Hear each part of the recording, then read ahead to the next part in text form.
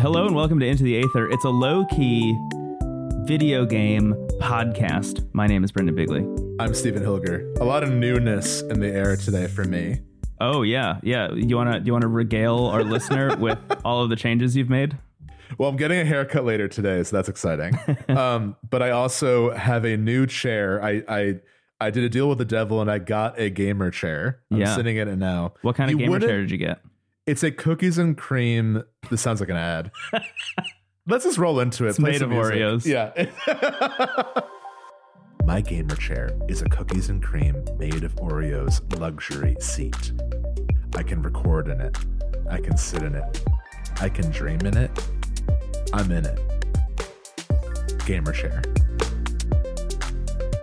Gamer chair. It's a secret lab chair. And what I like about it is that it's pretty neutral. You wouldn't see it and immediately think gamer chair unless you know the manufacturer. Yeah. But I really, really needed it because like I was looking at I had like a pretty standard office chair, and just by use of recording the show and drawing on my tablet at my desk, like it just hurt my back. It just was not good. Mm-hmm. So I was like, I need to get like a fancier chair, and I know the chair I need is probably like $1,200 to get that like added comfort. So this was a nice middle ground. It was like a little over 500, and I'm like, this will be a step up. Of all the things you can invest money in, I think the chair that you spend, I would say 80% of your time in is probably one of the things to do. That and mattresses, I feel like, are very important investments. Yeah, I did get hypnotized into getting a Casper mattress just via living in an era of podcasts. But honestly, it's great. I love it. Yeah. I also got a new mic. This is a big upgrade for me. I've been using my Blue Yeti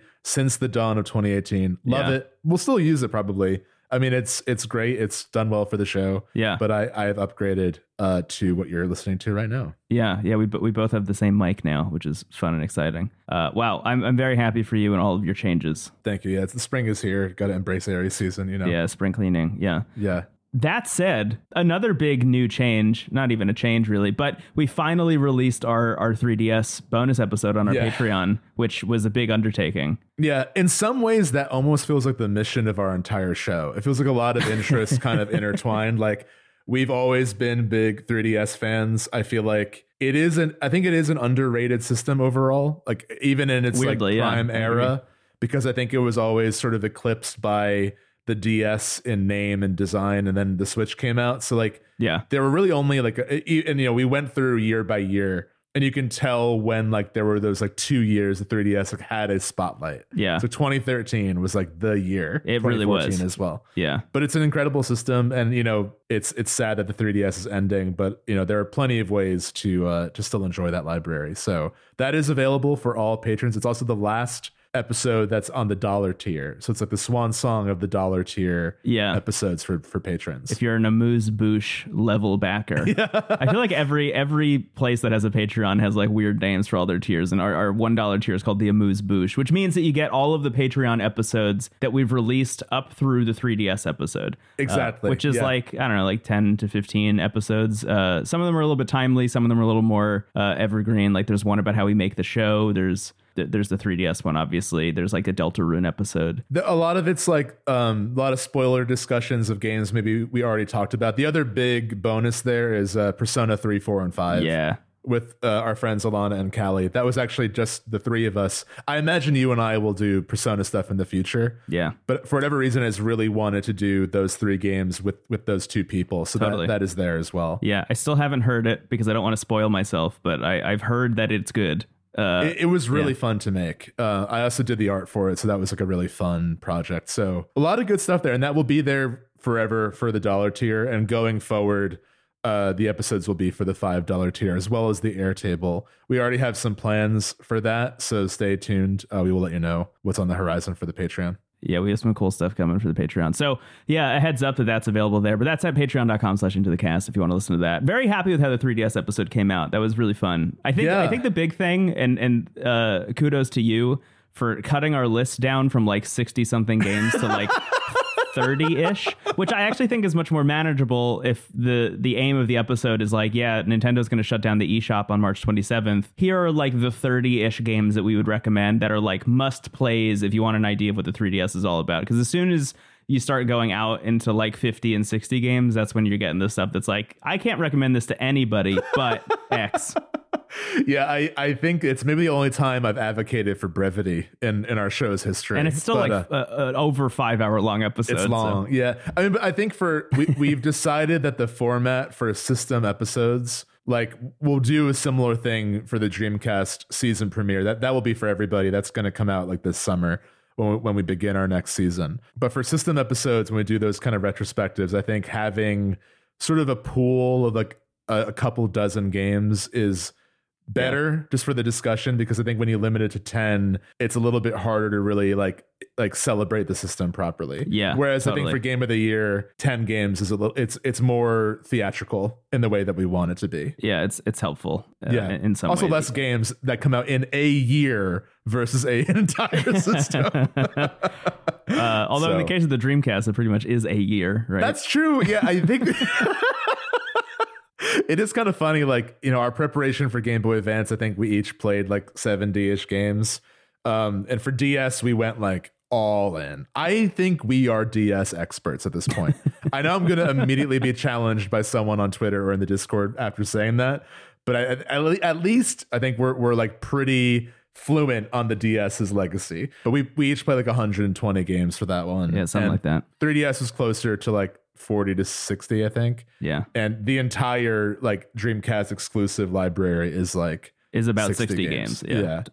So we won't have as much work to do there. Yeah, that's going to be very interesting, though. I'm really excited to. Me too. To finally learn what the Dreamcast is like. It feels in the air too. I feel like Hi-Fi Rush coming out. Everyone said this has like big Dreamcast GameCube energy. Man, I don't know what it is. I mean, are we actually progenitors of trends, or are we being influenced also by some cosmic zeitgeist that we don't know about? Because between like the Dreamcast stuff that's happening, but also we like on a complete lark decided that Super Mario All-Stars was going to be our bonus for this month, and now I feel like I'm just seeing Mario content everywhere, like even outside of the movie. But maybe it is because maybe the movie is really bringing people back into the fold in a way. But like I just feel like I'm seeing so much discussion about like Mario, what's that speedrun channel on YouTube, Summoning Salt, that does those like documentary features on like the history of speedruns for specific games, just released a Super Mario Brothers 3 video today, cool. This morning. Yeah. At the time of this recording. It's so weird. It's so weird how that continues to happen. Yeah, I think we have a shared unconscious across the board, or collective subconscious, I should say. Like humankind? Yeah, I think so. Yeah, I think nice. there's something about that I think maybe we're just like, I don't think we actually have powers here, but it is creepy sometimes. The biggest, like, usually there's like bubblings of a trend and maybe we don't make the connection until after the fact. The most fucked up thing we've done was Portal 2. The Portal one? Yeah, the Portal one always gets me. That was like, this is actually like forbidden magic that we are wielding. Because like before and after that, there was no like Portal hype. It was just that one like week that we just said Portal out loud, and then it came to be. We like Matilda'd Portal to Switch. Yeah, it's really bizarre. And I guess in the case of Mario is in the sphere at the moment because of the March movie. 10th, baby. Yeah, but Mario Day just happened. Yeah, I saw to promote the movie, they rolled up the actual Super Mario Brothers plumbing van to the Nintendo store and unveiled Mario's iconic boots that they recreated in real life. Which, like, of everything that Mario wears, his boots are the thing I've thought about the least. Yeah, I feel like the cap is probably what, even the overalls, even the gloves. Yeah, everything is more like the boots were the least thought of. It's the least interesting thing about Mario is what his footwear is. Because I always think, and I feel like this is the constant goof, but when Watch Dogs first came out and they released, if you got one of the 14 billion deluxe editions that existed, you could get a replica of quote unquote Aiden Pierce's iconic hat, which was like, they labeled it that before the game had even come out, and people didn't know who Aiden Pierce was. Yeah. And it turns out that his iconic hat is just a black hat with the Watch Dogs logo on it. It's like, okay. And I feel like that's kind of what Nintendo seems to be trying to replicate in a weird way with Mario's iconic boots. It's like, okay. It's a little bit like giving you like Link's gloves. It's like, right. I don't really know what these look like off the top of my head. Yeah, I couldn't.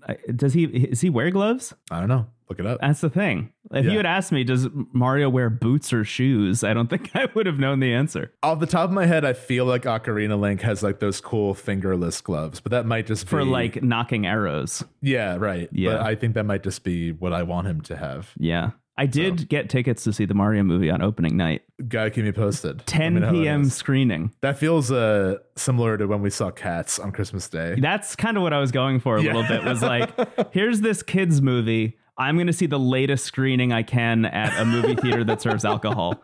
I think it'll be fun. I feel like I'm gonna have a great time. I know you're a little bit on the back foot about it. I'm like all in. I think it's going to be a huge phenomenon. I think the animation looks great. For me, it's like, I think the initial announcement, everyone thought Cats. Yeah. Like this is leading up to a Cats type experience where it's like not even so bad it's good. It's just like, how did this come to be? Right. This is sort of like the accidental alchemy of 3 executive decisions that led to chaos. Yes. You know? But it just looks like it's going to be like a fun kids movie. And for me, that's less interesting. Like, I think it just being like a pretty solid, like Lego movie-esque experience. Mm-hmm. Totally fine. That's not for me. Like, I'm not the target audience there. Even though I love Mario, like, I don't really... I think if like you asked me like what I want from a Mario movie, the answer is I don't really want one.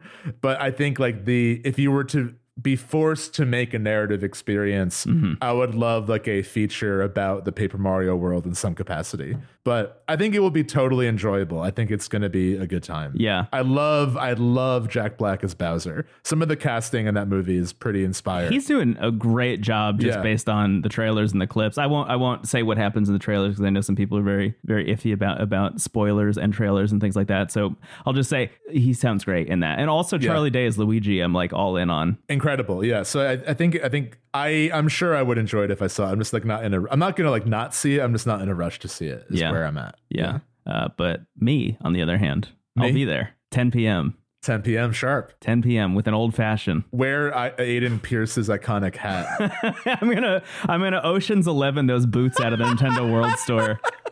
And wear Aiden Pierce's iconic hat while doing so. Well, speaking of Mario, I think we wanted to open this episode with a Mario Kart update. Yeah, we both streamed together the other day, which we realized was the first time we'd streamed together since Monster Hunter Rise came out. Yeah, it's been a while. It's been a long time, but we streamed the new tracks that they added to the game via the Booster Course Wave 4 DLC, which really unwieldy name. The more I have to say it out loud, but It's the fourth, hence the name, the fourth time they've released a bunch of tracks into Mario Kart 8 Deluxe. This set includes a bunch of new stuff, a bunch of Mario Kart Tour stuff, a bunch of old stuff, but most importantly, Birdo. Birdo's in the game, and you can choose what color Birdo you're playing as. I chose orange Birdo, which I didn't realize, because I feel like Yoshi, there's like an established island of Yoshis. Right. Like there's not, kind of like Toad, like Yoshi is not alone in being Yoshi.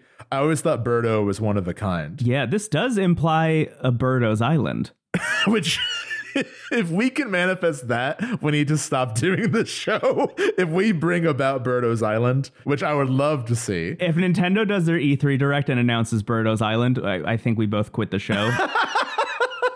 And we open up like a psychic tarot reading shop on Route 17. Which I would love. I actually just was gifted a David Bowie Starman tarot deck, and it's awesome. Okay. So I'm already preparing for the worst case scenario. Yeah, you're getting there. But yeah, you can choose which Birdo you want to be, which honestly fits perfectly with the year of Birdo. It's a collective manifestation of your goals and dreams. Birdo can be anyone. Yeah, I was orange Birdo. I think you were purple. Yeah, like the closest to purple I could get. And in addition to Birdo, there's also like 5 question mark characters. So let me completely say, unannounced. Also, yes, completely unannounced. People just figured that out when the DLC came out and they downloaded it and opened up Mario Kart. Was like, what are these 5 question marks? I feel like it has to be said that this whole plan, the Mario Kart 8 Deluxe came out in 2017. It was a launch title for the Switch. And the original Mario Kart 8 was a 2013 game for the Wii U. That sounds correct, yeah. 2013, 2014. So the game has existed for 9 years. And it is a little weird that we are now in year 9, the year of Birdo, getting new content all of a sudden. as part of the Nintendo Online expansion pack. I think there's a lot to criticize there. Like, I honestly do think at this point there's a lot of really great stuff to get from Nintendo Online. Yeah. But we talk about a lot how like the it's great that there's now like the Game Boy Advance and the Game Boy like that. I'm really happy that they're updating those things. I'm so happy to see people talking about playing Minish Cap for the first time, and now you can play every Metroid game that's out, or most of them at least, on the Switch. It's amazing. Like, these are things that we've been asking for. It's amazing to see the follow through, but it is still a little discouraging that it's all tied to a premium subscription. You know, it's still kind of treated like a novelty and not a given. Yeah. So just want to like criticize that, you know, because I think what we're about to do is say how fucking awesome all this stuff is. The thing about Mario Kart 8 Deluxe, it's a decade old game in some ways. Mario Kart 8 Deluxe essentially was just Mario Kart 8, all the DLC in one place on the Switch. Right. I think if there is one game that you like legally had to port over from the Wii U to the Switch, it was Mario Kart 8. That was like, I think one of the only first party games that really like made people say, should I get a Wii U out loud? Yeah. It's like in a mainstream way. Yeah. Right. So I'm really glad it's like there. It's an incredible game. It is still the best selling Switch game by like a pretty significant margin, even still more than Animal Crossing New Horizons, which was like a, you know, cultural event. Yeah. This game just continues to sell. So I honestly understand Nintendo being like, well, we could make a Mario Kart 9, and I'm sure they're going to. Like, my feeling is that this is sort of leading up to that announcement. Yeah. To sort of like regenerate interest in Mario Kart, even though there already has been, because again, best-selling game still. Yeah. All these years later. They were bundling it with the Switch for a while, and they actually, as of last week, just unveiled a new bundle that you can get for the Switch that's called I think it's the Choose Your Own Mario bundle is what they call it, which is like it's a Switch OLED with the Mario red Joy-Cons, and it comes with a code for one of like 5 different games, and of course Mario Kart 8 is like one of the ones you can choose. And I think Mario Kart 8 is like honestly just an incredible game. I go back to it constantly. I still have the best time with it. I think it is the best Mario Kart. And if we were doing a Nintendo Switch retrospective in the style of the 3DS and the DS and everything else that we've done, in terms of games that make use of the hardware the best, I feel like Mario Kart 8 is one of those like tentpole, you're playing that game exactly like people did in the first unveiled commercial of the Switch, where it's like, yeah, you could bring your Switch to somebody's house, throw out the kickstand, each person gets a Joy-Con, and you're playing split screen Mario Kart like wherever you want to be. That feels miraculous every time I do it, which is not that frequently, but it's not frequently. So I've been enjoying so they've released, I think, 4 or 5 maybe collections of 4 levels, and they've all been really great. And they've been a mix of like recreations of levels from like the older games of the Super Nintendo and Game Boy Advance ones, which are really creative, and then also just, you know, more straightforward recreations of levels from the more recent entries. Yeah, each of the waves gets one new track like that's made specifically for this DLC, and then all the other ones are like ports and recreations. Yeah, I've especially liked a lot of the Mario Kart Tour levels, which are all based on real cities. Yeah, it's really those cool. Are really fun. But the big one this time that was sort of marketed along with Birdo's entrance in the year of Birdo is Yoshi's Island, the Yoshi's Island level, which is incredible. It's miraculous. Yeah, it really, like we said this while we were streaming, it's like that is maybe worth it alone to get this. Yeah, like it's this like kind of montage and collage of all. It's not even just Yoshi's Island. It's like Yoshi's story stuff as well. Yeah. Which game is that? Yoshi's Island, where the title screen is like the 3D rotating island. That's Yoshi's Island, on the Super Nintendo. Because it feels like they just took that little 3D rotating model and turned that into the track, which is very cool. Like even those mountains in the middle are like in the middle of the track. Yoshi's Island is one of my like formative games, like many people. And like when you go off that big jump and there's that like strange face in the ocean, like that big blue monster. Yeah, I lost it. Yeah. I love the way that dude is revealed too, is like you go up a hill, and then once you're at like the peak of the hill, you can see him chilling out in the water, which is it really was like a Marvel movie end credit scene for me. It was like seeing that dude hanging out in the background. I was like, I can't believe they put him in here. I wonder if we could play as him eventually. One of the 5. But we were also talking about like, who are the other characters, and like I mean, the thing is, the situation is that like they don't really need to make a Mario Kart 9 like financially. Right, you know, like they can kind of just keep updating this game, and it's clearly working, but it does ask the question of like, what is next? Like, what is the plan going forward? And I think honestly, what I would like to see is like, I think, you know, it's clear that Mario Kart is moving towards a more Smash Brothers type roster. Right. I'm totally fine with that.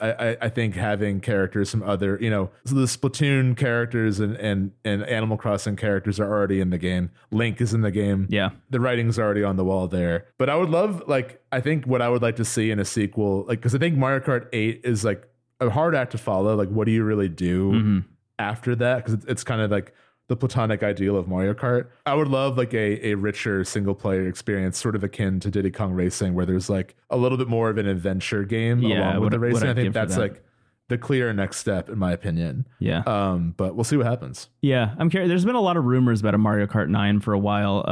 Leaks here and there that I don't know how much you can ever trust Nintendo leaks, really. But I would say indications seem to be that they are working on something that is called Mario Kart 9, at least, and that these booster course waves are essentially just a way to keep up interest in Mario Kart 8 for the time being and keep it selling units, which, you know, it definitely is. But also the idea that, like, yes, you should market your DLC to the game that has sold the most on your system makes a lot of sense to me, I think, financially. And honestly, there's I know I'm like throwing a curse out in the wind by saying this, but I could see a world in which Mario Kart 9 comes out and the booster course wave idea is built into it from launch, where it's like kind of like Splatoon constantly getting updates. Like you can almost turning Mario Kart into a live service in that way, where it's like, you know, every month or two you're getting like another track or another character in that game for its entire life cycle. I think there are ways of doing live service that aren't all just like kind of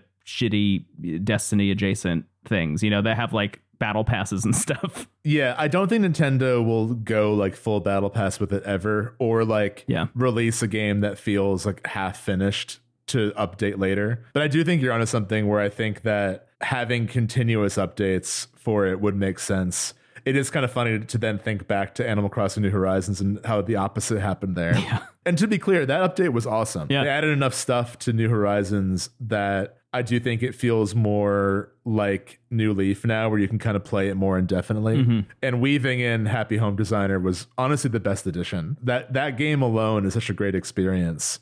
To have that as like another part of the game is really, really cool. Yeah. Before we move on from Mario Kart, do you have any tracks that are standouts outside of Yoshi's Island? I really liked as a DK Summit, there's like a snowboarding. That's the one I was going to bring up too. Which is from the Wii. I like the levels that kind of tease other games in them. So like that whole level has like an SSX energy to it. Like there's like, you can basically do tricks, and like there's sort of a risk reward of like, do you want to just go around the deep snow, or do you want to like try to pull off a trick and land on the other side of it? The whole track is essentially half pipes down a snowy mountain. So you can just like launch yourself off, and because of the way the game works, anytime you jump, if you hit the jump button as soon as you're going off of a jump, you get a little speed boost. So they almost like incentivize going up the half pipe as much as you possibly can, so you can keep hitting the jump boost over and over again. And every time you do that, you do a little trick. And as you said, it looks like SSX, but Mario Kart. Yeah. I also like the Singapore level a lot. That one was just like gorgeous. I think some of the city levels are a little busy sometimes. I think they're like a little bit, some of them are on the cusp of like, I actually am having a hard time discerning where to go and what's happening because there's just so much activity.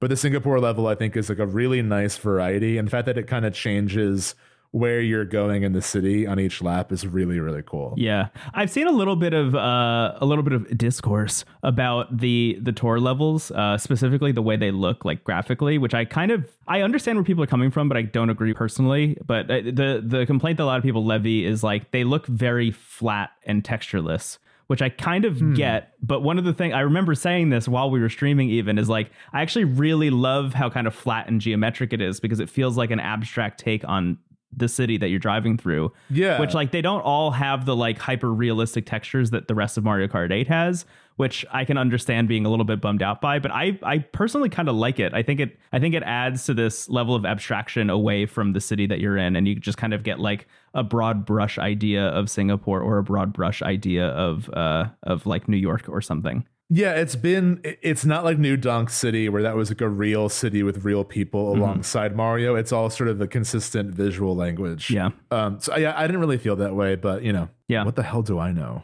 What do we know about city design, urban planning?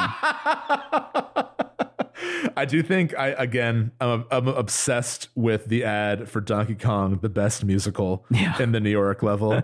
I really am hoping for a New Jersey track eventually, but that also might just be Toad's Turnpike. So I think it is. Yeah, I think it is canonically. Yeah. What's also funny is whenever I visit home, like my family always wants to play Mario Kart, which is always fun. And my mom is like pretty okay. She doesn't play a ton of games. So like she has to relearn a lot of things, but she gets first on Toad's Turnpike every time.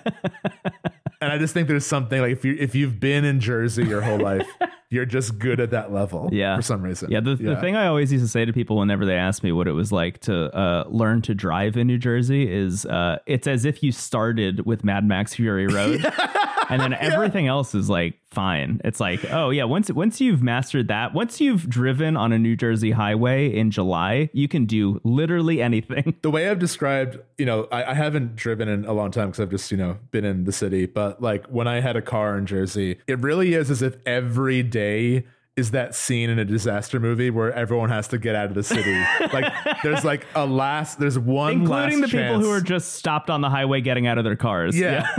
Every day is that. To watch the destruction happen in the distance. A common occurrence, to give you some hard data here, a common occurrence, I think what's called the Jersey Slide. Oh, yeah. Is just with or without signaling, just going through 4 lanes of traffic to get on or off the exit you need. Yeah. Going all the way from the left lane, the fast lane, all the way to the exit on the right-hand lane. So like crossing across all the lanes of traffic. And it's literally a sliding motion. Yeah. I honestly think like that is true about Jersey, and the fact that most of the country, their experience of Jersey is The Sopranos, that level of driving and the tour you get on the turnpike. I get why we're not a beloved state. There's more to like. There's more to see about Jersey than just that. I promise you. That's right, listener. Mario Kart 8 Booster Course Wave 4 is available if you have the expansion pack to Nintendo Online, I think. I think it's the expansion and pack. I think you can buy it separately also. Like if you wanted to just get it, you could just get it and not be back in the thing. But, that also gets you all the other stuff. Not to be a fucking ad for the expansion pack, but... No, but I think at this point, there's enough there that it's probably worth it. I think, between getting Happy Home Designer and then all like the Game Boy Advance stuff and more games on N64, like all that is pretty enticing. And if you can split your Nintendo Online subscription with 10 other people and just add to your family plan, I would recommend doing that also because it just lowers the cost dramatically. It's a pretty low price as well. I do think like when Nintendo Online first came to be, it was very strange because it was like, these are all games that already had online that I now have to pay $5 a year for or something. It's like, what is this? But now they've sweetened the deal a little bit. But again, I wish it wasn't like the only way to play a lot of their history. Mm-hmm. I think moving towards an e-store model is better overall, just to have the ability to, I want this game, I'm going to buy this one game right, and have it, rather than paying indefinitely for Prehistoric Man. So let's take a break. Let's think about the past. Yeah, I have to go play Prehistoric Man for a little bit and then I'll come back. Take the edge off, There's like a episode that never was, where it was when we were on vacation together with a few of our friends, and we were like, let's just check out all the like Z-list Super Nintendo games that were added here without ceremony. And to be clear, Prehistoric Man is actually not one of the worst ones. There are games in that collection that are significantly worse. Yeah, we had an alright time with Prehistoric Man by comparison. Mostly because the game began, you pushed a button and he went like, ah! He just screamed at the top of his lungs. Screamed.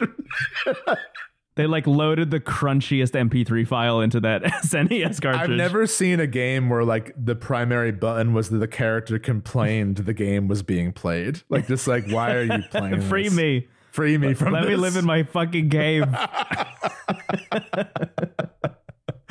On that note, let's take a break. My life is hard enough as is. Yeah. There's a saber-toothed tiger out there. Let me sleep. Don't make me go outside. It's too carboniferous out here. The frogs are huge. There's so much fucking oxygen. The bugs are the size of my torso. Why are there big head lizards with tiny legs? Steven, we're back. Hey. This is my segment. All right. I have two games I want to talk about today. I am excited, to be clear. I'm bringing two games to the table today.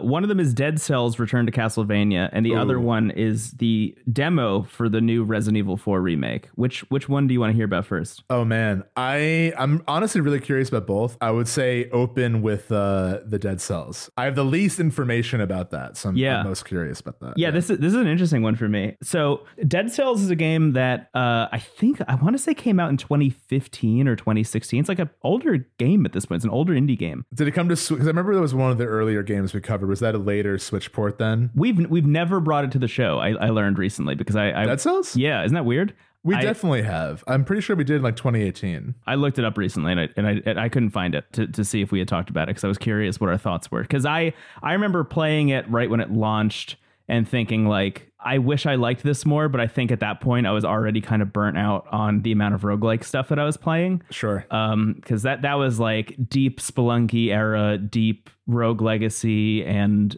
all this other stuff. I was just like really in the weeds on a lot of different roguelikes at the time. So when Dead Cells came out, it was like, I acknowledge that this is very pretty. I acknowledge this is a thing that I should like. I enjoy a lot of what's going on here, but I just like could never really hit the groove with it the same way I have with other games of that genre. So as much as I was looking forward to it before it came out, I played it at PAX. I remember playing the Switch version at PAX like before it dropped and being like, I'm so excited for this. But when it came out, I was like, I'm not sure if this is really going to work for me. But I always had it in the back of my head as like, one day I'll check this out again. Yeah. I have always admired what that studio is doing because they're a co-op. Motion Twin, the studio that makes it, is a co-op where it's like everyone has essentially agency, everyone has ownership in the company. Like I've really loved that. What I learned recently with the release of this new stuff is that they actually spun off a little mini studio that just does extra content for Dead Cells. That's all they're doing because the studio themselves didn't really want to be known as like just the Dead Cells studio. So they're like working on new stuff. They're publishing stuff. Like they're doing a bunch of other things, but they were like, we have to acknowledge that Dead Cells is a huge fucking hit. And like, we want to continue to make stuff for that game and put out content for it. So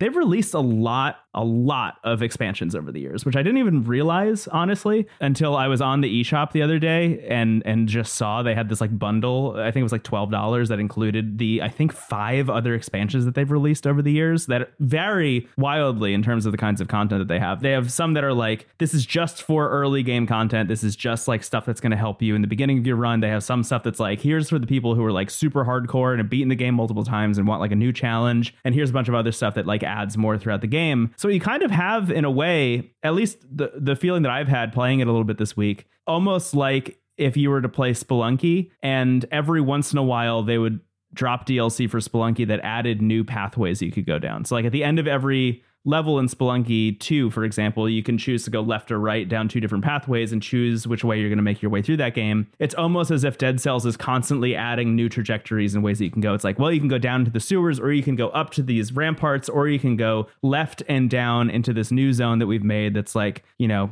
a weird like shipwreck area, things like that, which I think is a cool way of updating a roguelike, you know, just to continue to add freshness to each run instead of saying like, well, here's just one piece of content that you can go check out if you want to. It's like, this actually just makes the game more interesting by giving you more choice on a run-to-run basis, which is, I think, like the key to the best roguelike games is the amount of choices that a player can make in any given run. All of that having been said, the big release from the past week was this new thing that they've added, a new expansion that's called Return to Castlevania, which kind of is what it says on the tin. It's like you, as the prisoner from Dead Cells, can just wander into the world of Castlevania as one of the biomes that you can eventually make your way into. And I started with a fresh save. I had played the game a little bit in the past, but I just deleted that save file because I was like, I don't remember enough of this. I don't remember how to play. So I just started with a fresh save, which meant that I had to play the game a couple times before that even presented itself to me. But I think I had died like 3 or 4 times before I was making my way out of the prison, and like a huge swarm of bats just flew by. I was like, that's my cue. There's Castlevania shit somewhere. And you eventually, if you make your way around the starting area,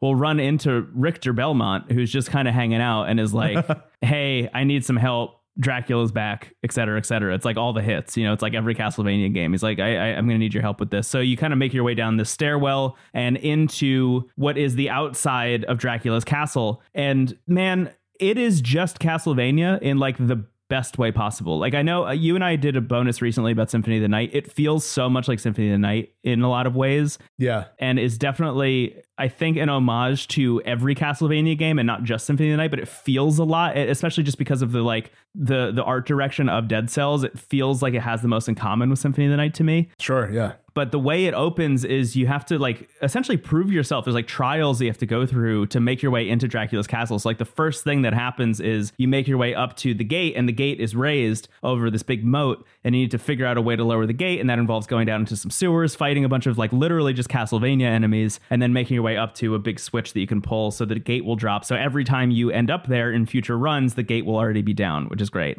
And then from that point on, you need to make your way up an elevator that's like a rickety metal elevator where you need to continue to throw switches to get it to go up higher and higher and higher. And then eventually you finally make your way into Dracula's castle. Like there's this whole entire preamble that you have to do as like there's a pre-biome in a way to Castlevania stuff, which I think is honestly really cool for adding to the effect of like Dracula is almost testing you before you even show up at the door in a way. Right. It's like you need to prove yourself worthy to even show up in the Castlevania shit. Yeah, that might also kind of transition into the other series more seamlessly, because I feel like if you just abruptly were there, it might be kind of jarring. Yeah, you know? That is how a lot of Castlevania games start, right? Is like you're kind of in the village outside of the castle, and then you need to make your way closer and closer to the castle, and then eventually make your way in. And then anytime you die from that point on, you're usually starting from the beginning of the castle. In this case, what they've done, which I think is very smart, is like you just kind of make it easier to get into the castle in future runs. Yeah. But I've played this a lot. I'll say this. I am not only falling in love with this Return to Castlevania DLC, I think it's like some of the coolest Castlevania shit I've ever played also, but I'm really falling in love with Dead Cells. Like I finally feel like I get it. And I think That's awesome. Lot of that has to do with the fact that I'm like playing this fully feature rich game that has all of this DLC added to it. So I'm getting all of these like fun flavors I didn't even know existed really at all, and definitely weren't there in the beginning of the game.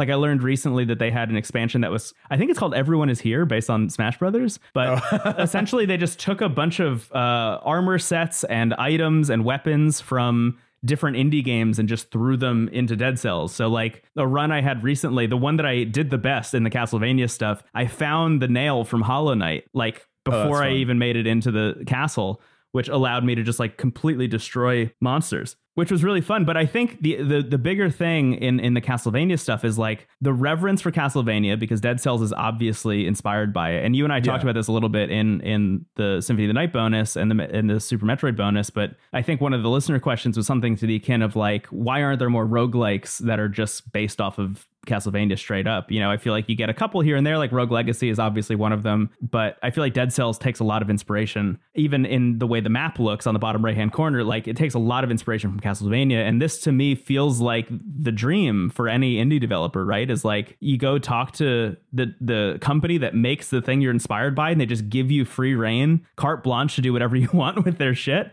And they've really turned out for it. It's like you can tell they really took that opportunity, grabbed it by the horns, and like made it work, because you get so many little glimpses of fun little things from Castlevania. So like there's one room that I think spawns every once in a while where like you can see the big like rotating save orb from Symphony of the Night that's there, and like you can't actually interact with it or anything, but it's like cool that it's there. You know, it's almost like I know that kind of nostalgia hit in a way. But even just the way the enemies themselves come in from Castlevania, the way that they're incorporated into Dead Cells feels so natural, which is really cool. I think like Dead Cells is known so much for its movement opportunity, like the ability to, you know, duck, dodge under things, you know, roll back and forth, jump in the air and shoot your bow and arrow. You know, the way the different weapons ask you to play in different styles. So like you can have one weapon that's specifically tuned to like hit enemies in the back, which means you're constantly rolling back and forth, or other ones that are like, no, you need to shoot this person in the front with their arrow, or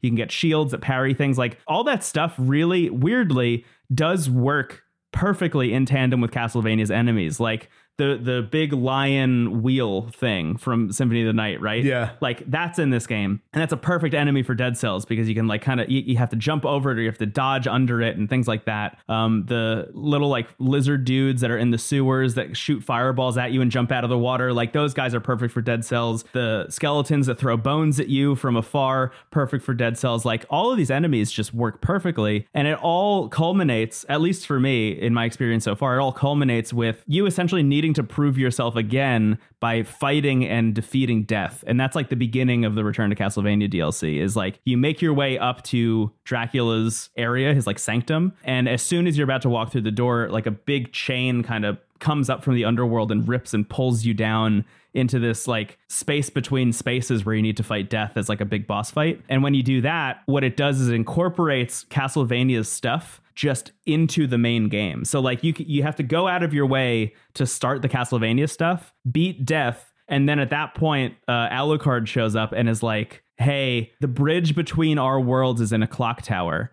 And if you can find a clock tower in your world, that will allow you to enter my world and we can continue this quest. And the clock tower is in Dead Cells already. It's like one of the biomes in Dead Cells. It's, I think, like the 4th or 5th biome that you can reach at a certain point, like if you make the right decisions in terms of how you're progressing through the game. And when you get to the clock tower, that allows you to go back to Castlevania and continue to progress that. I think it's a really smart way of doing this kind of stuff because as I mentioned before, I feel like the impulse is like, hey, we have a new piece of content and you need to go out and you need to find it. And then you just kind of like do that little side thing and then you're done with it. And I think taking that and saying like, we're actually going to split it into 2 bits where there's one main quest you need to do to start this. And then from that point on, Castlevania is just part of Dead Cells. Every run you do, you can opt into doing Castlevania stuff if you want, if that makes sense for the run that you're on and the build that you have at this point. It's really smart. Yeah, it reminds me a lot of, weirdly enough, the Three Houses DLC, where like there was totally essentially like a side mission that was like its own save file, its own game in a weird way. Yeah. Where like you played through that mission and by doing that, you unlocked all of those characters and new features into a normal run of Three Houses. Mm-hmm. So like you can do the side story and you can also just like get a wolf or 2 in a run of Three Houses. Yeah. It's a really clever way to do it. It sounds like the inclusion of Castlevania here, I mean, even from the advertisements, like it's obviously such a natural fit because of the inspiration. You know, Dead Cells is like very clearly inspired by Castlevania, but I think, and it's been a long time since I played Dead Cells, but I remember distinctly the sense of humor of the game and sort of like the campiness of it and the Sega Genesis sort of presentation. That is a perfect match for Castlevania. It sounds like they're really complementing each other because Castlevania isn't really known for movement. Like a lot of the games, like the characters are fairly stiff. Yes. And it's a lot about timing when you like avoid the bones being tossed at you. Mm-hmm. So having a game where you have those enemies, but you do have all the movement capabilities, that sounds amazing. Yeah. And I hesitate to say this because I don't, as I've mentioned in the past, I don't have a huge affinity for Castlevania as a franchise, but I will say this is the most enjoyable experience I've had in the world of Castlevania. Yeah. In like any game. And a lot of that has to do with, as soon as you increase my ability to maneuver through the world, I'm suddenly more interested in maneuvering through the world. Yeah. And I mean, that's something I remember sort of and this is just, again, our opinion, but our takeaway from doing that bonus about, you know, the Metroidvania, Super Metroid and Symphony of the Night. A lot of the questions were like, does Castlevania get too much credit? Like, obviously Metroid has had, you know, it was more of the foundational game. Mm-hmm. And I really go back to what we said there, where I think Castlevania's main influence, obviously there are games that like directly pull from it in terms of the RPG side, but I do think that Castlevania's success after Super Metroid was really a proof that you could do more in that style of game, even more than what that game was doing itself. It was like, you can actually just explore this space in any way you want to. And it sounds like this DLC is kind of doing that even further. You know, like they have that content in the game, but Dead Cells as a game is also like, well, what if there was a roguelike approach to a Metroidvania style game? Yeah. So I just think it's a really cool continuation of that philosophy, it sounds like. It very much is. Yeah. And I'm finding myself falling into Dead Cells like proper, like the base game. Like I've been really, really, really enjoying the process of starting to like unlock all of the weapons and armor and upgrades and things like that. I think this is a game I'm probably going to start playing a lot more if I were to guess, because I set out with the expectation of like, I'm going to check out the Castlevania stuff and then bring it to the show. And what I really walked away from was like, I bought all the DLC and now I just want to see everything that Dead Cells has to offer, which, you know, is exactly why they do DLC and big shit like this, right? Like, this is exactly why you decide you're going to make the Castlevania DLC, is like, maybe it'll bring people back into Dead Cells or onboard new people into Dead Cells. And it very much has for me. I am loving it so far. But yeah, I remember, like, you know, whether or not we covered it, that game came out on Switch in 2018. And I just feel like that was when we first started the show. And at least for me, I was like getting the rhythm down of like, how often do I get new games? How long do I play them for? All that stuff. So I feel like a lot of games that came out in that era kind of got lost in the shuffle. Like, I wasn't able to put like enough time into them to really know how I felt. And I think Dead Cells, from what I remember, you kind of need to see, like, the runs are fairly long, if I'm remembering correctly. So I feel like you kind of need to like devote some time to it to even see what the shape of a run looks like, you know, to kind of know like, why am I continuing this? Yeah. In a way that I think other roguelikes kind of give you that information faster, which is not better or worse. It's just like, that might be why it didn't click with you initially. Yeah, I think one of the things that I bounced off of initially, and I'm still bouncing off of a little bit, but I'm starting to like get under my belt at least, is the time of it all, specifically the fact that they're timing your runs on the bottom right at all times, and your ability to go into different biomes and different doors and stuff is dependent on how quickly you've made it through the first opening couple areas of the run up until that point. So like, you know, the first door is like, yeah, if you've gotten here in under a minute, then this door will open for you. And if you've gotten here in under 30 seconds, then this door will open for you. And I frequently feel like there's no way, just because of the way that it's a roguelike, so it's generating every single time. I frequently run into situations where it's like, there's literally no way I would have made it here in 30 seconds. Like, I just think this is an impossibility. And that can be frustrating. You know, those moments where it's like the game is asking something of me that's like actually physically impossible based on what's been generated for me. But also what I found is that even in the runs where I am making it there in time, it's like my run success is not contingent on getting into those doors and into those spaces. Like, it really, right. I think at least the opening couple runs, or like the opening act of Dead Cells for most people, is a pretty linear process, honestly. Like, there's a very clearly telegraphed direction that you're supposed to head in, and certain biomes that you should go to in a certain order. And a lot of that is because of the NPCs. Like, the NPCs are very talkative and will give you that information. I think they took a little bit from Dark Souls in that way, where it's like, you know, they're vague, definitely, the different NPCs that you can find who will talk to you, but they will at least head you in a direction that will progress the game, you know. So like, I was in the sewers recently and I met a squid who also told me to go to the clock tower for reasons that I don't know. He was like, go find a person at the clock tower. I was like, okay, cool, I'll do that. So I'll head there eventually, and then, you know, probably continue to progress through the game. But all of that said, on top of everything that I've already talked about the Castlevania stuff, I'll just add that they add all the weapons from Castlevania and a lot of outfits as well, which is really fun. So I got the cross boomerang that you can throw that like goes out and then hangs out in an area and spins for a while and then comes back to you. That weapon is unreal in Dead Cells. It's so fun. I also in Symphony of the Night, I loved the Bible that just like rotates around you, like the holy book. Yeah, which I do think is also a weapon that you can get. Yeah, there's a bunch of really good stuff in there. And then you can also get like all the Belmont's outfits that you can wear. I'm currently dressed as Santa Claus because I think at some point they released like some kind of a holiday DLC that was free. So that came with a Santa Claus outfit and a snowman outfit, and I'm dressed as Santa Claus, which is fun. There's like at least a 46% chance that Santa is in one of the Castlevania games. Like, I just feel like the game has an irreverent enough sense of humor that like there's probably a secret room where Santa like throws an axe at you or something. Yeah, weirdly, I picked the Santa Claus outfit because I thought it was funny and like matched the humor and tone of Dead Cells at first. Yeah. And then it's so faded into the background. Like, I completely forgot that it was like a funny thing I was doing. And I was like, yeah, man, I'm just like, Santa Claus really is hanging out with Richter Belmont over here. That's amazing. I might pick it up. I think you sold me on it. And you know, I have very little time with Dead Cells, so I would love to revisit it. Yeah, I just keep playing runs. That's the thing, is like, that's when I know a game is really getting its hooks into me, is like, yeah, I'm checking it out for one specific reason, and I can't stop playing it even when I've already figured out what my take is, you know? Mm-hmm. Yeah. So yeah, maybe expect to hear more about Dead Cells. The other game.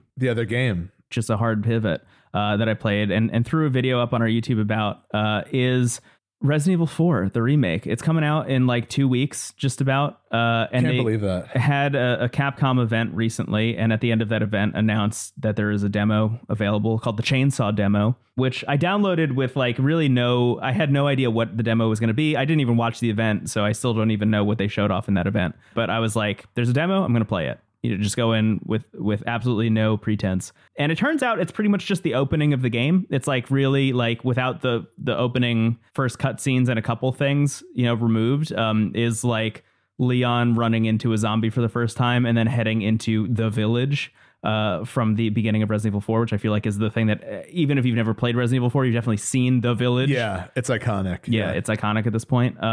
Which honestly, I think for people like you and me who have played a lot of Resident Evil 4, it's really helpful to go through an area like that you know so well as a way of framing your expectations for what the remake is going to be.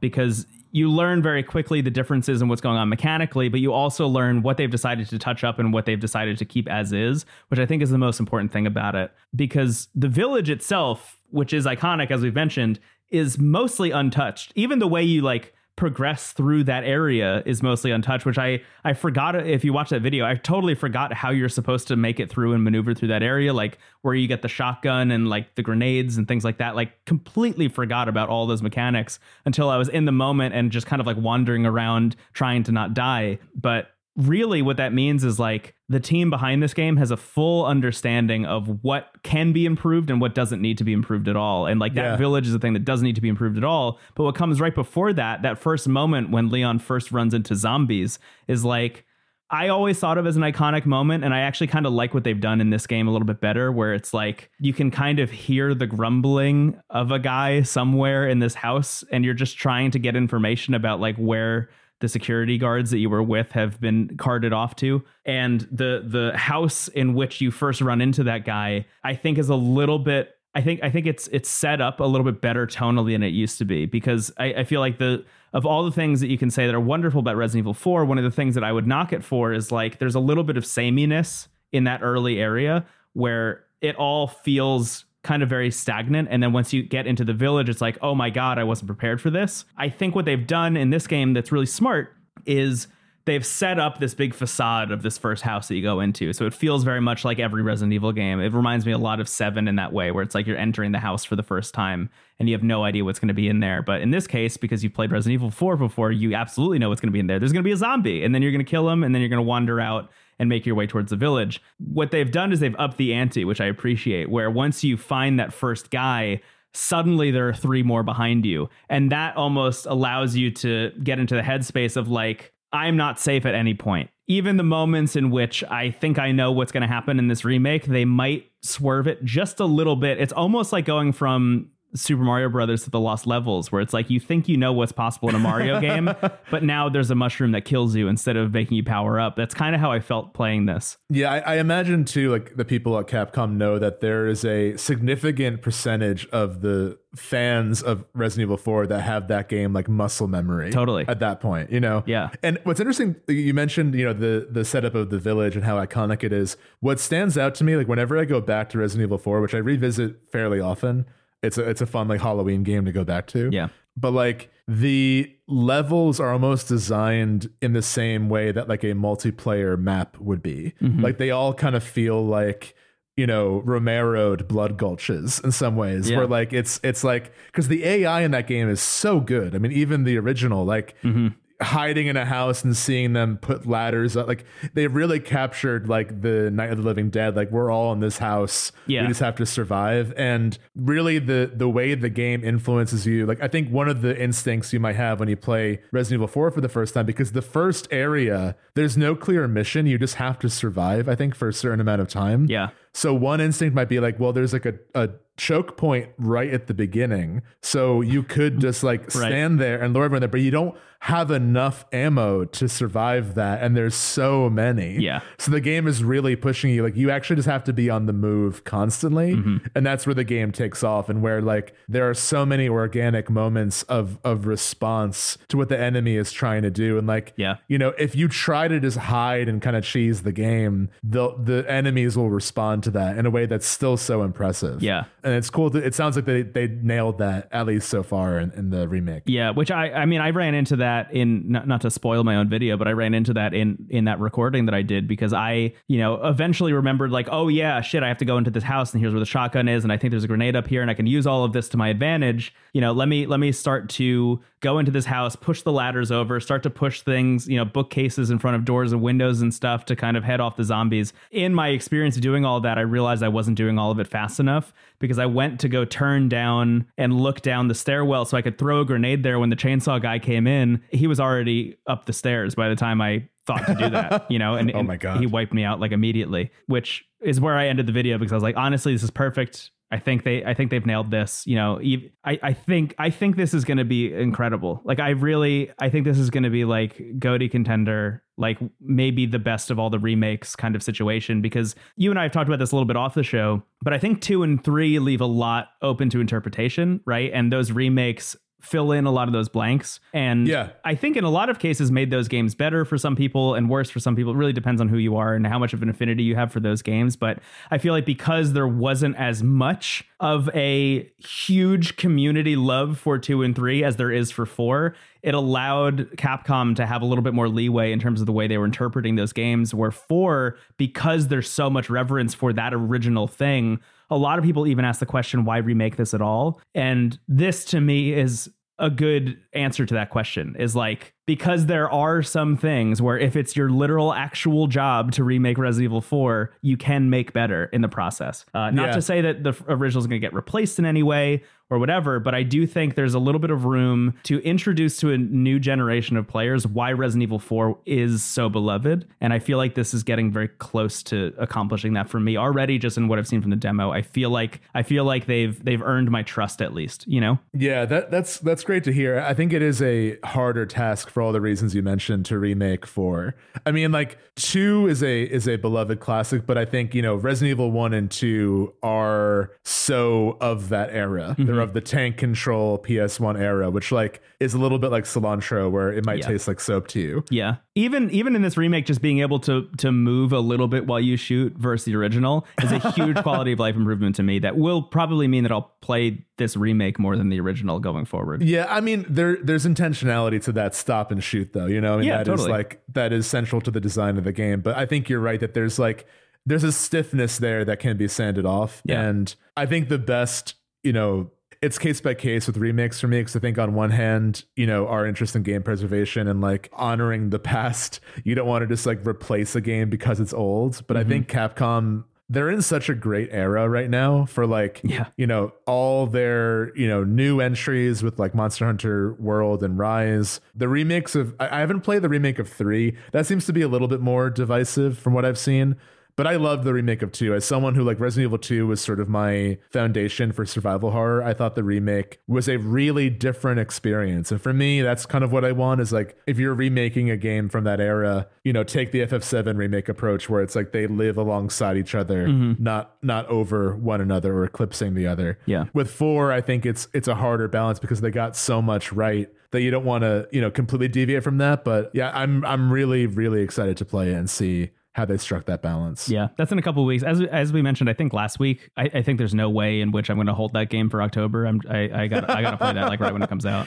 Yeah, that's kind of how I feel too about the upcoming Street Fighter 6 as well, which like I was so happy when that got announced, because like, again, Capcom is like, you know, just killing it with every one of their series, or, you know, their big flagship series.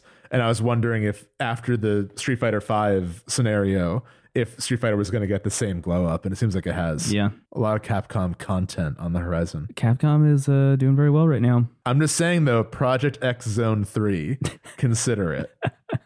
I'm excited to play that game. Honestly, I mean, walking away, I meant to mention this earlier when we were talking about the 3DS, but walking away from the 3DS episode, I found a lot more games that I want to talk about for the 3DS. Yeah. So I don't think, for those of you who aren't backing the Patreon, I don't think that'll be the end of 3DS conversation for us, just a heads up. And that's kind of, I remember arriving at that point. It's a bit of a foggy memory because it was such a long recording. But I remember being like, this is not like, sometimes with the bonus, it's like kind of closing the book on something. Yeah. Not ever really, because we can always revisit it. And like, that's what art is all about. It's not like a one and done thing. But like, I do think with the 3DS, it has sort of just reaffirmed its place in my life. It's like, I'm always going to kind of fall back to this. Yeah. Or fall back on this in some ways. And there's, again, like even trying to cover an entire systems library, there's always more to experience. So excited for that. Excited for the 3DS and Resident Evil 4 remake. And to play more Dead Cells. I also really like the redesign of so every area in Resident Evil has like one kind of big bad, which is so fun because like they're all sort of distinguished by a sound. Yeah. So like in the village, it's the chainsaw guy with the paper bag on his head. And then in the castle, it's like the cat claw enemy. Right. You can either hear the chainsaw or the sharpening of. So as you're like, moving bookcases and you hear everything, you might hear just like the revving of a chainsaw. Like, oh shit. Yeah. But in the remake, they've really made him even more terrifying. Like he looks kind of funny in the original. There's sort of a humor to him, and that's just gone in the remake. Yeah, in the remake, it's like I don't eyelids. Yeah, it's like I don't even know how he ended up looking like that. Yeah. I'm really curious to see if the merchant got a glow up, or if it's just the merchant we know and love. God, I'm so excited to find out. Yeah, I wonder if that was in the Capcom event. Again, I didn't watch it, so I don't know. Maybe he showed up. But I was also a little bit weirded out when the game started, and I didn't hear him go Resident Evil 4. Yeah.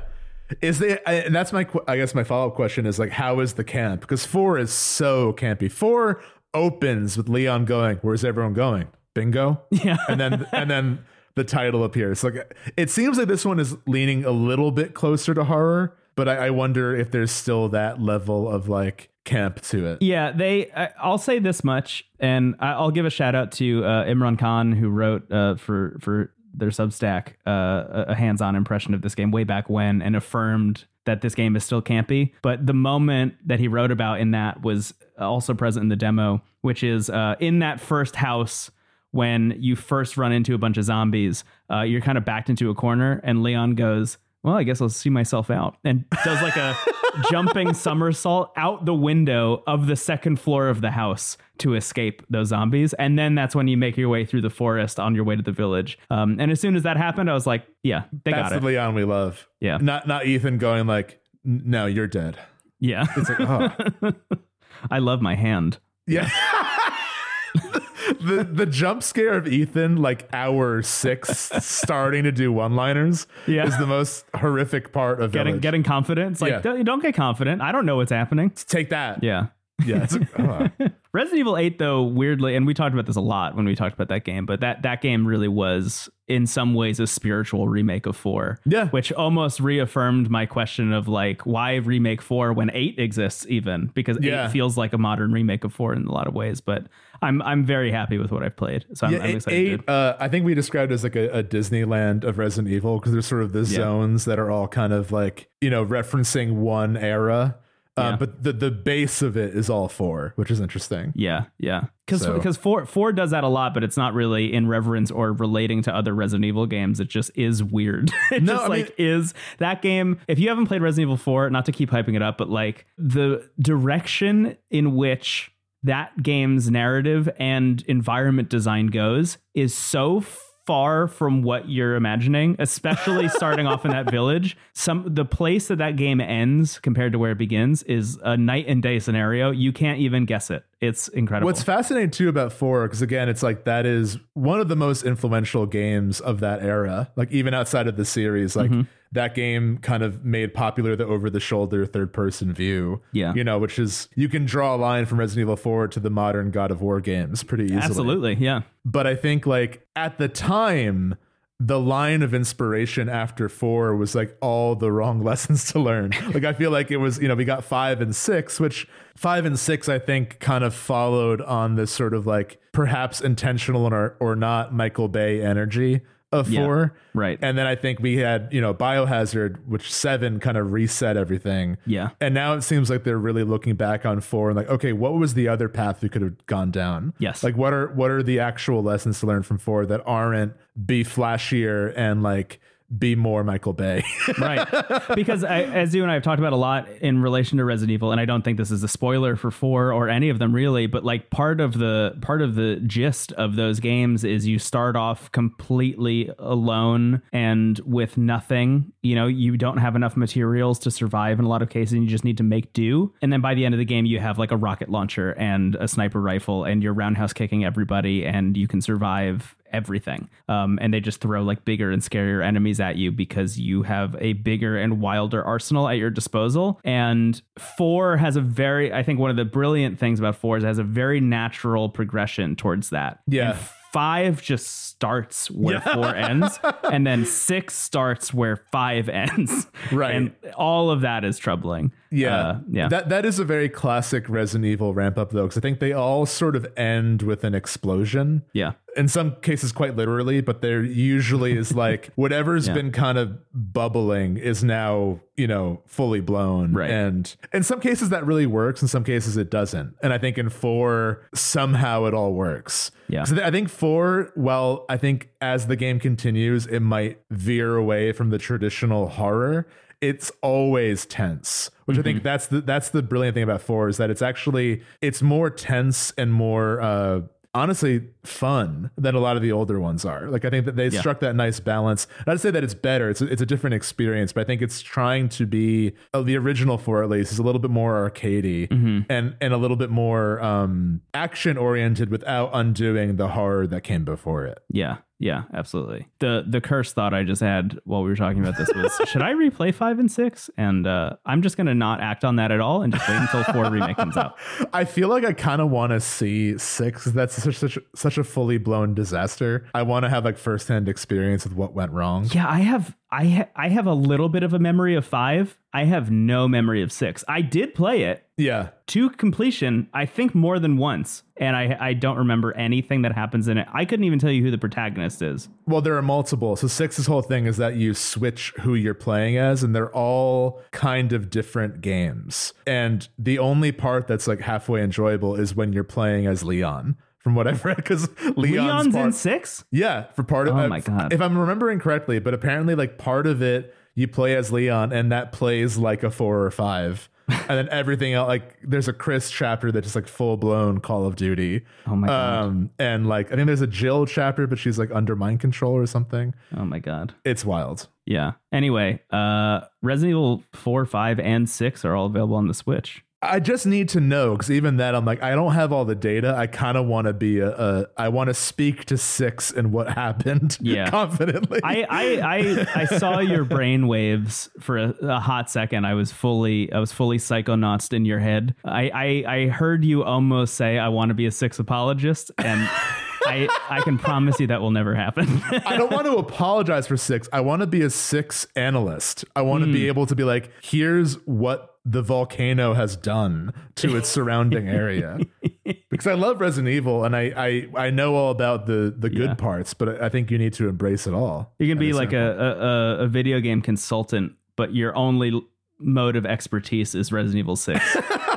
It's like, yeah, we bring Hilger in every once in a while just to make sure we're not going down the wrong path. He just tells us if it's like Resident Evil 6 or not, and he holds up a little sign that says yes or no, and then he leaves. One of those metal detectors that like beep if something is a little bit too Sixy. Like, oh, you're treading on thin ice here. You're an inch or two away from a Chris chapter with this one. Well, now is a good time to take a break. Yeah. I'm feeling a little Sixy. Oh. Ooh, that's like a shower. All right. Goodbye. Steven, we're back. I want to issue a correction.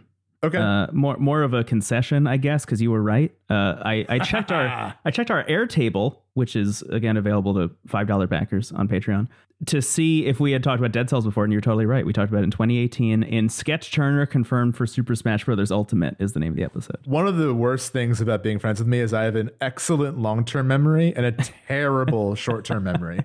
So I'm annoying in things that don't matter, but when you need me most in the present, I'm like, huh? But you're right. I mean, that section, it probably wasn't super long or in depth. It was probably more of like, hey, we're playing this, so it was definitely worth revisiting. So your like sentimentality was right on the money. Yeah, we also talked about Super Smash Bros. Ultimate in that one, and apparently a Nintendo Direct. Yeah, it's been long enough since the early days of the show that like that whole pump for Smash era feels like, oh, these little babies. Like, you know?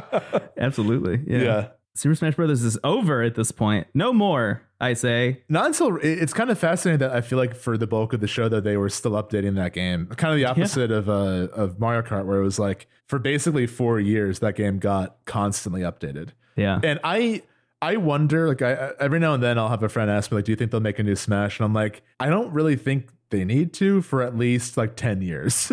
Yeah. I think that until games fundamentally change how we experience them, we're good for a long time. But I do imagine we'll get like a Smash Deluxe, you know, whatever the new hardware is, it will be, this is just a guess, but it makes sense to have like port over Smash Ultimate with all the DLC. Yeah. Kind of like they did with Mario Kart. Yeah. Feels right. I do think in thinking about that a little bit, I do wonder if I don't think that Super Smash Brothers has the same pull in terms of like general appeal that Mario Kart 8 does in a way. But I do think that game is such a slam dunk that it would be very silly for them to just like veer away from it. Because as you and I talked about a little bit in the 3DS episode when talking about Smash for 3DS, every time they make a new Super Smash Brothers game, it's like a roll of the dice if it's going to be better than the last one or not, you know, which we don't have that many to go off of. You know, we can't really discern a pattern, but there have been enough stumbles over the course of that time where it's like, it's not a guarantee that the next Smash will be as good as the previous one. And the safest thing to do is to just port the one that worked over to the new hardware. Yeah, because it's like the very first one almost feels like a different game at this point. Like Smash 64 is really charming and really fun. And it's kind of like refreshing that it's like, here's 8 characters, you know, and like that's actually kind of appealing at this point. Right. Then Melee is Melee, of course. Brawl was the stumble. And then 4 was like a step in the right direction. I think 4 in a vacuum is incredible, but then Ultimate is like, okay, this is the one. Yeah, Ultimate is wild. It's amazing that game exists. Yeah, it's one of the many ads for it leading up to it coming out, or maybe in a moment in one of the directs was like this song that was like, here's everything you ever wanted. Like I just remember like, it was like lyrics like that. I'm like, you're kind of right. Yeah, but now Mario Kart is the new Super Smash Brothers. the baton pass of question mark character updates means that Sketch Turner is confirmed for Mario Kart 8 Deluxe. Oh man, I would love a Comic Zone level. Are you kidding? Like an AHA being drawn in real time all as you race. Side-scrolling. Yeah. Mario Kart. Amazing. Anyway, speaking of the Switch, that's a clean lead into your segment, right? Yeah. The last couple of weeks have been weirdly like kind of all over the place in terms of my schedule. So I played like a bunch of different games for a small amount of time. And a lot of them were just sort of like looking at my backlog, looking at games that I have planned on playing but haven't yet. And one of them that I was kind of amazed I hadn't picked up yet was the Switch port of Nier Automata, which came out towards the end of last year and was sort of one of the many things we've been wishing for since the show began. Right. And came out and like is an incredible port. Like I've read nothing but glowing things about it. It's really good. It's called the End of Yorha edition, I believe. And it has some free DLC. And I don't know if there's like unique content in the game or not, other than like the costumes. But either way, like it came out in a very celebratory way. That wasn't just like, here it is on Switch. It was like, here's like another final edition of the game. Yeah, yet another version. Yeah. So I played the beginning of it. It's kind of funny. Like I was so happy to return to it. It's one of my favorite games of all time. And I was playing it handheld, which honestly felt magical. Like that opening prologue mission feels like a magic trick on Switch. It's so stunning and cool. Yeah, I'm sorry. Can I hard pivot for a second? Please. I've never been so distracted during a segment. There's a squirrel directly out my window, sitting on the roof right next to me, almost looking at me, eating a full strawberry.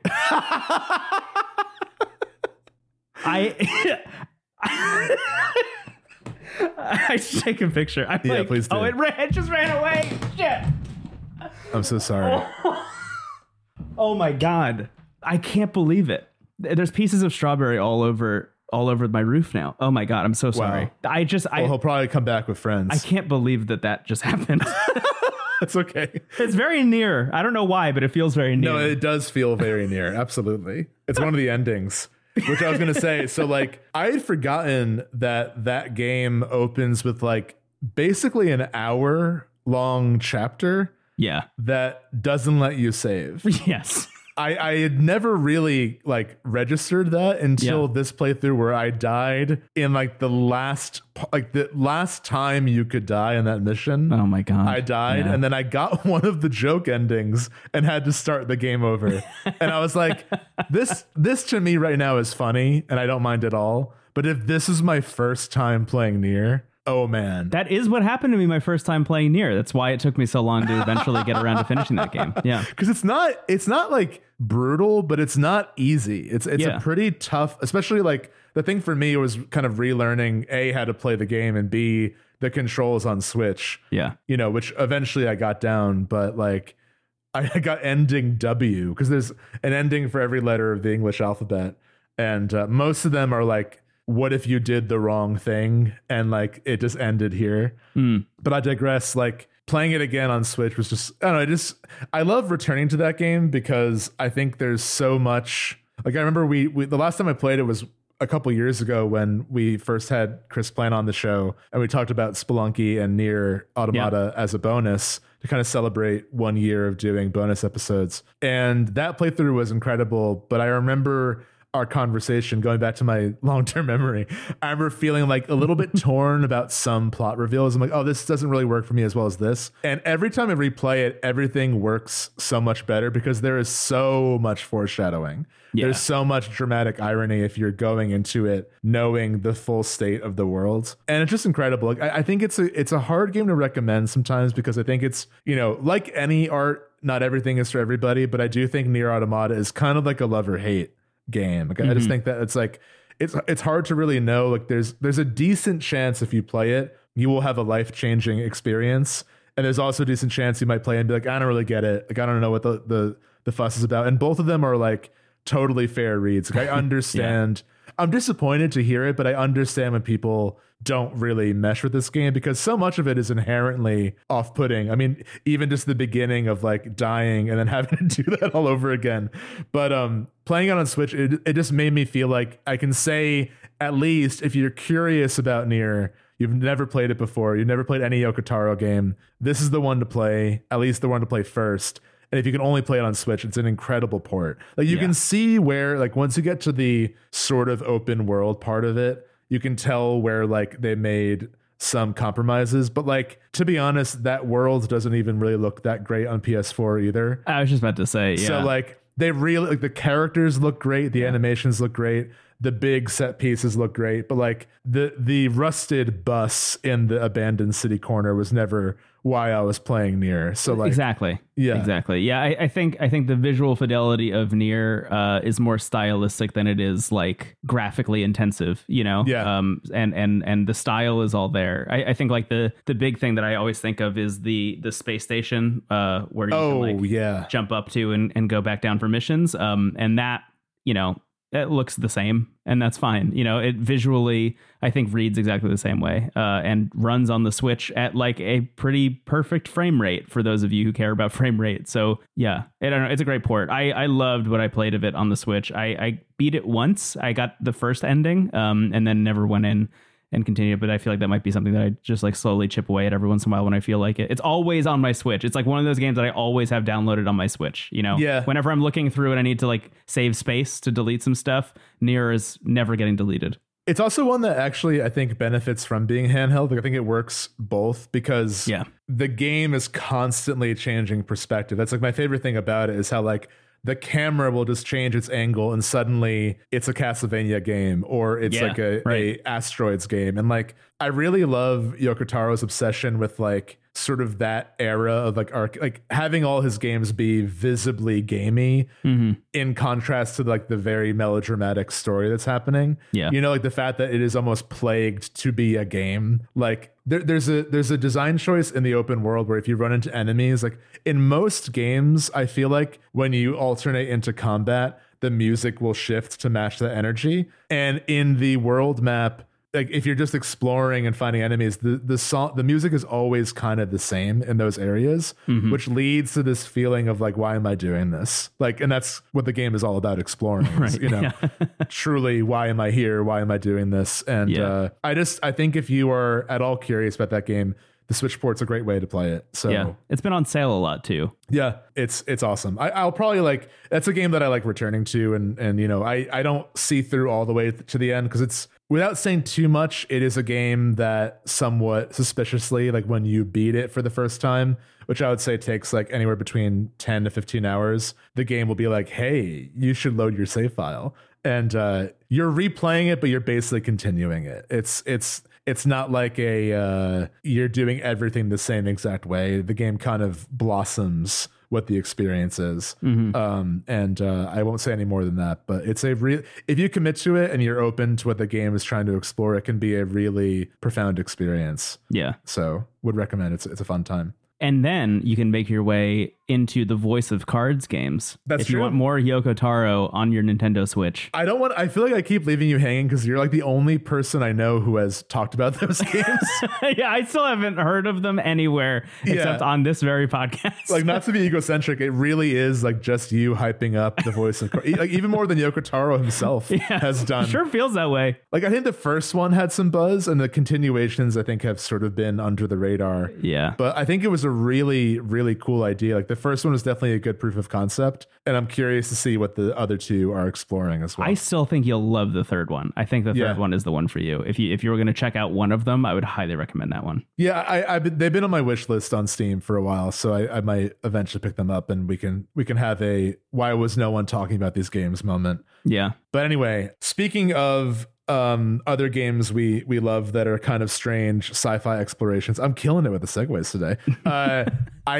Another game that I picked up on sale that just been on my PS5, previously PS4 for like over 2 years at this point was Odin Sphere. Odin Sphere by Vanillaware, who made 13 Sentinels, which I feel like is weirdly kind of Nier Automata-esque in some ways. Odin Sphere, Leaf Thrasier, I believe. It's essentially a remake it was a remake for the Vita, the PS4, maybe even the PS3. I'm not sure. It might have been like bridging that gap a bit. Yeah. But anyway, it was a remake of a PS2 game, and Odin Sphere is kind of considered Vanillaware's like breakout game from what I've read. My only Vanillaware experience is 13 Sentinels, which you and I were really blown away by. And I've been curious about their other stuff because they're known for having this like really unique illustrated art style. But there are other games I just didn't really have a strong interest in or kind of found off-putting. There are several caveats to Vanillaware's stuff that we've explored pretty thoroughly. But Odin Sphere just sort of felt like the other one to check out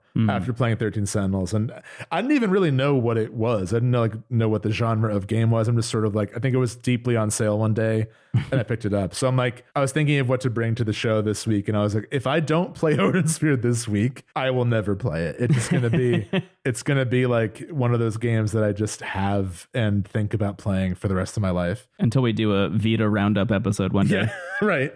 So I have played the opening hour of Odin Sphere, and it's a lot of fun. So what it is it's essentially kind of a side-scrolling beat-em-up arcade game, not unlike something like Castle Crashers or even the Ninja Turtles game that came out recently.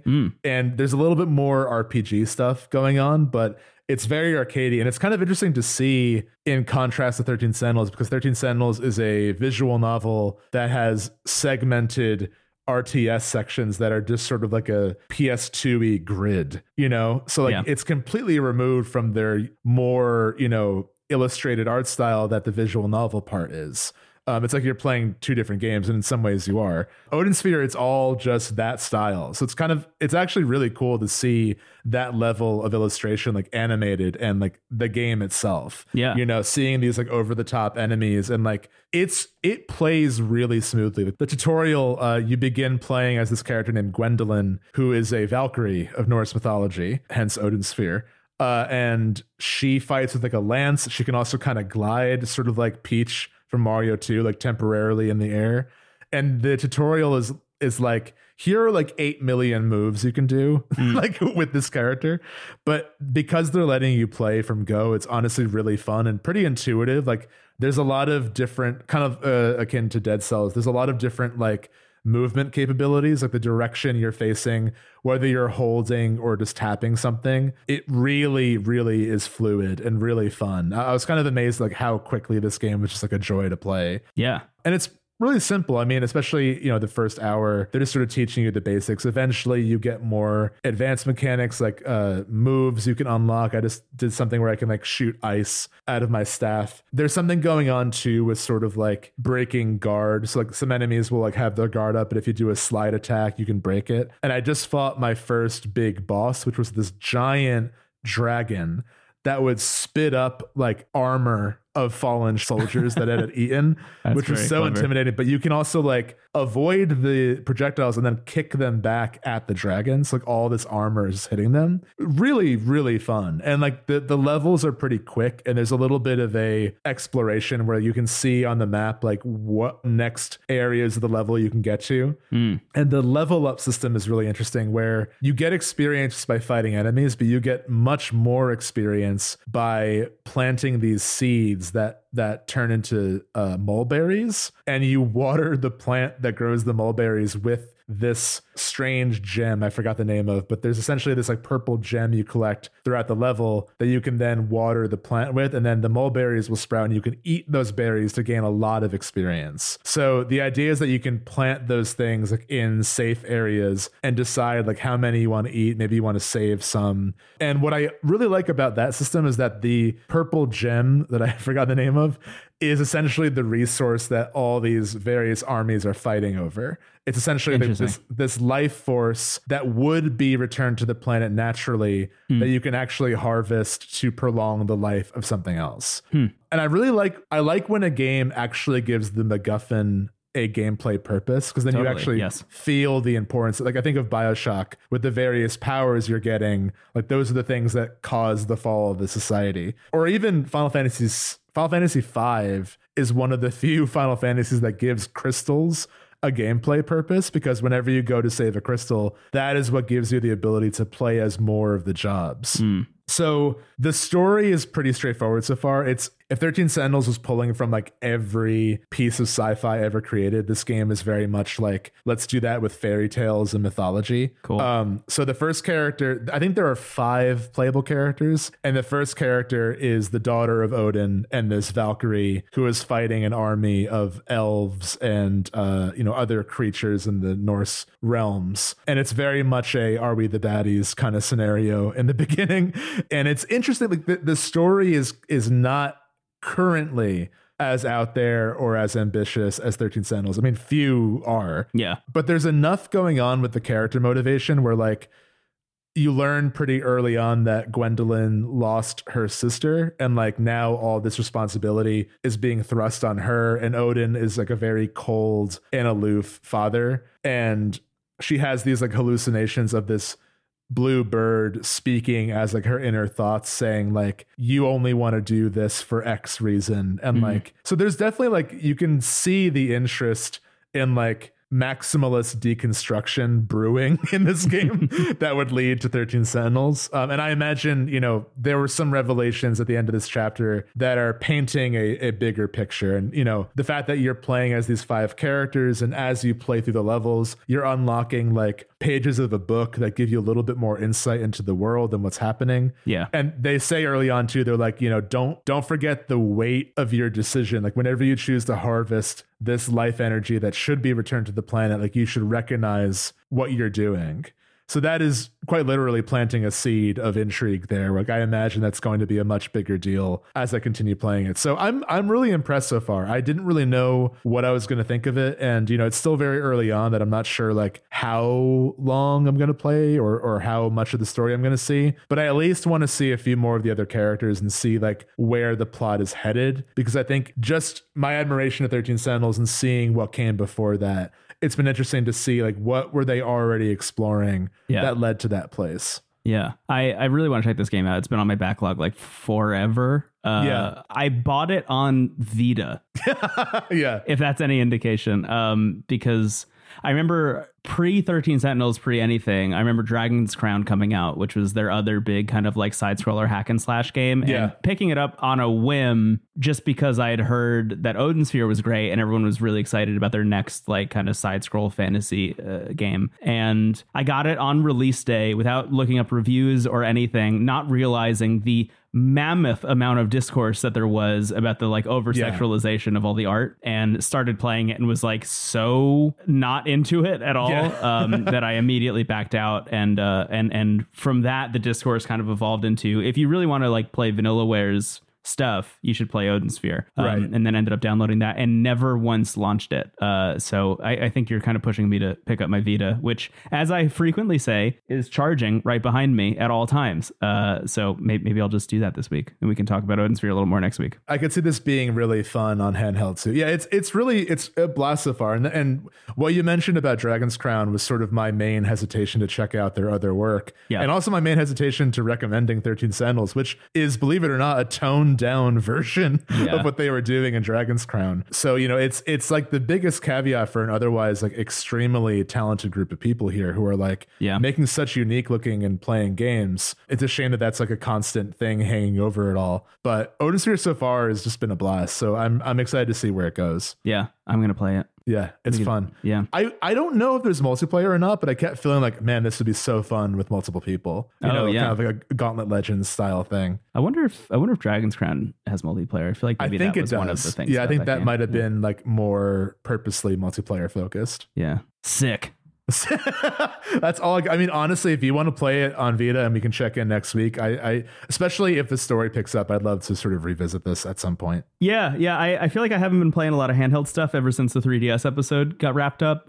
So it might be nice to pick up a handheld and play something other than Yakuza 0 on my Retroid Pocket, which I'm still doing constantly. That's a perfect game, so I don't blame you. Yeah, man, that game is still very good. I quick Yakuza 0 update. I just hit the 20-hour mark and realized I'm not even halfway into it. Because it's one of the longer ones from what I know. Yes. Yeah. I didn't realize how much longer until I realized at the end of the chapter that I just finished up that the story has just started. What I thought was the story was not the story, and now the story has kind of crystallized for me. And I just did some like really big bombastic boss battles that I thought were going to be like the end of the game, and it turns out it's like the end of Act 1 maybe, which is honestly exciting, because what I constantly see about Yakuza 0 is like, you know, it's one of those games that people constantly say, if I could wipe my brain and replay a game completely fresh, Yakuza 0 would be one of them, because the story is so compelling, and I'm feeling it. Yeah, I'm feeling it. Yeah, I'm excited to get deeper into it. Yeah. Can I do 2 quick updates before we wrap up? Please do. Number 1, LA Noire. I actually played a lot more of it this week. It's still very good. I'll bring it to the show again when I'm done with it, I think. But I am going to finish it. That game has gotten much more interesting after we record that last segment. The other one I want to mention is I discovered on Itch that there's a game jam happening where indie developers are making Game Boy Advance games. Oh, hell yeah. It's like a winter GBA indie game jam. And I found one game in particular that I just want to shout out real quick called Sips, SIPS, like sipping from a coffee cup, because it's an idle game for the Game Boy Advance, where it's literally just like a one screen game where you just see a little coffee shop and people come up and they buy coffee, and it increases the amount of money that you have, and you use that money to invest in things that make each of your cups of coffee cost more. So it's like, you know, just making your shop look even nicer. So it's like, I'm going to get a cat that's going to hang out in the shop. I'm going to get a bonsai plant. I'm going to get Wi-Fi, things like that. I mean, to be honest, there's not a lot going on in it, but also it's a game jam game that was thrown together very quickly, and is absolutely beautiful, has great music, And my favorite thing about it is if you buy it on the itch page, which I'll link to in the show notes, if you buy it on the itch page, it has two versions of it. First of all, they run on the Game Boy Advance. Like you could get it, load it into a flash cart and like play it on the Game Boy Advance, which is sick. But it has two versions. One of them is the game, and the other version is not the game. It is just the coffee shop fully upgraded with the music and the sound design that you can just like leave on almost like a screensaver that has like no UI or anything. So it's essentially just like a generative lo-fi hip hop beats society/relax 2 video game for the Game Boy Advance. That's brilliant, and maybe like our collective unconscious. I know, that's how I felt about it. Yeah, I think it's absolutely genius, and I would highly recommend it. It's a pay what you want situation on Sips is what it's called. Yeah, Sips. It's really fun. Like, I mean, honestly, like the actual game of it all is like kind of non-existent because the money just continues to go up. There's like actually no challenge there. It's just like waiting long enough for it to happen, so you can buy new stuff. But I think it's worth the price of admission just to get that UI-less, gameless version of it that just runs on your Game Boy Advance. I had it running on my little Ambernick Game Boy Advance handheld, which was really fun and very cool. Would recommend. That's amazing. And that's it. While I take a sip from my water. Take a sip. Well, that's it. Hey, thank you so much for listening. You know the drill. IntoTheCast.online is your hub for everything. If you like the show, the best way to help it grow is to share it with a friend. We really, really appreciate all the positive feedback we've gotten recently, specifically for the Ocarina bonus and the 3DS bonus. That was like pretty huge ordeal, or not ordeal, but like it was a lot of recording. They were both dark omens hanging heavy above our heads. Like Damocles' sword. It was a lot of recording in a short amount of time, and I'm very happy that it was all worth it because you seem to all really enjoy it. So, you know, if you enjoy that, just share with a friend you think would like it. You can also rate and review us on Spotify and Apple Podcasts. Thank you to those who have been able to do that recently. And if you really like the show, we have our Patreon, which we mentioned at the top of the episode. We have some pretty exciting plans for it. I think we're trying to update that space more consistently than we have in the past. So we'll keep you posted every step of the way. But as we said earlier, the $1 tier gets you everything up until the 3DS special. The $5 tier will get you all future episodes plus the Airtable. And the $10 tier currently gets you all of that plus a shout out in the show notes and more perks on the horizon there. As we continue to grow, we can do more for you there. So thank you to those who are able to back it. Just out of curiosity, dear listener, if you have anything that you're interested in us doing on the Patreon, I guess let us know. We have ideas and things that we want to do. But if you have anything that you're like, why aren't you doing this?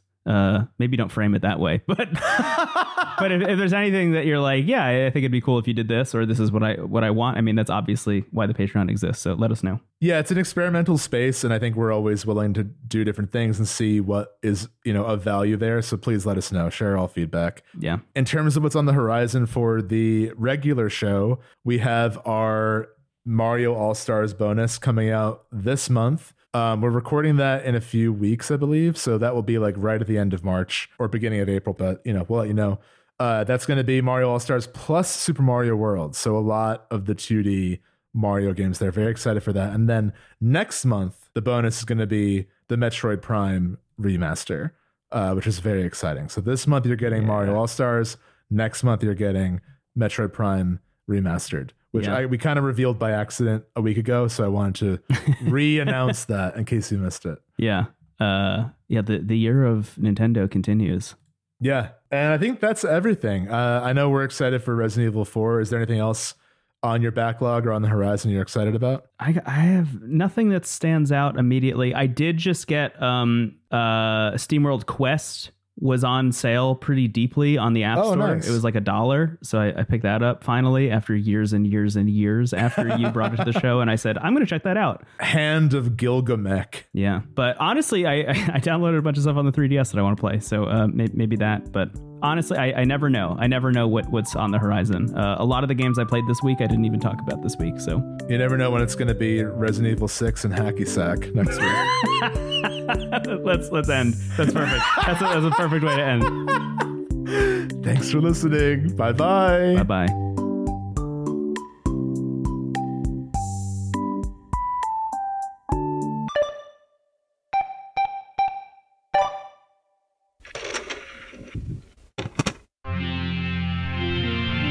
TWG, the worst garbage, online.